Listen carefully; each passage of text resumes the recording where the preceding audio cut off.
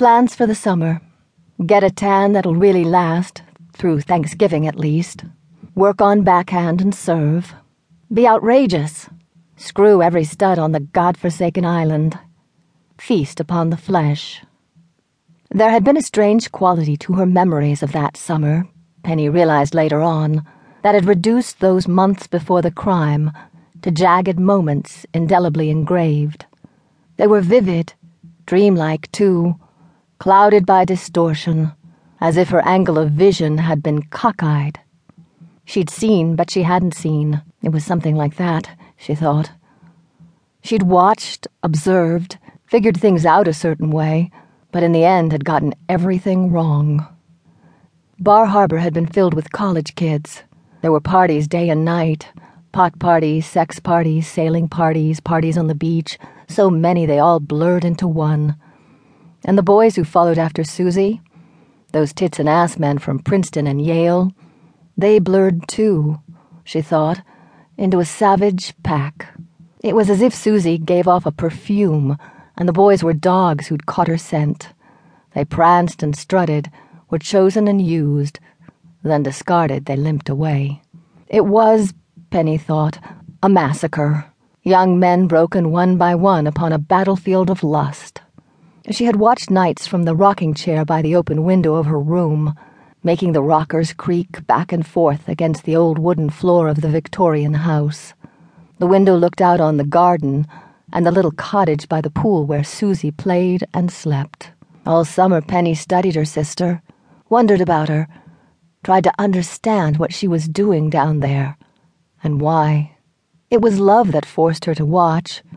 Love for Susie, deep concern and fear. Fear that something was terribly wrong, and that there was another story containing a deeper truth hiding in the shadows around the pool house at night.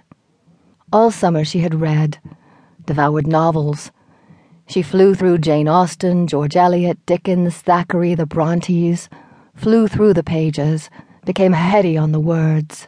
She hated Bar Harbor and promised herself she'd never spend another summer there again. On the 4th of July, she watched Susie move into the pool house.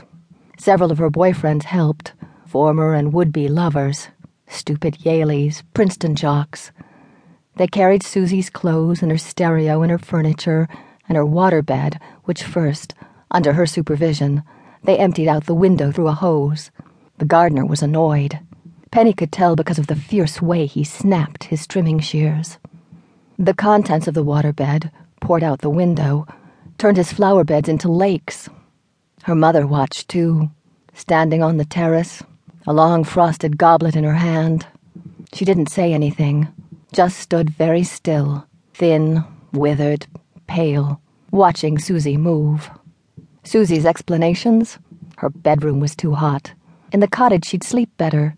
She wanted to play her stereo at night without worrying about disturbing other members of the family. Her real reason, Penny knew, was that she wanted to make love to her army of boyfriends without trooping them through the house. After they helped her, the boys got their rewards. Susie pushed all 3 of them into the pool and then stood on the edge, hands on her hips, roaring with laughter while they thrashed about. Susie's best friend, Cynthia French, stood beside her and laughed too. They wore matching Sarah Lawrence t-shirts and running shorts with racing stripes. Later, one of the boys, trying to redeem himself, prepared to make a flashy dive. Penny saw Susie watch him with contempt, then turn away just before his plunge. "Mother, I'm sick and tired of having sun marks on my back, all right?" "Still, dear." "Nobody gives a shit, Mother. In Europe, everyone goes topless on the beach." "But the gardener, dear." "Let him gape if it turns him on, for God's sake, Mother. Who cares what Tucker thinks?" Mrs. Baring took another sip of gin. "We'll wait and see what your father says." "He won't say anything, I bet." Susie was right. When their father came up to Maine that weekend, he didn't say a word.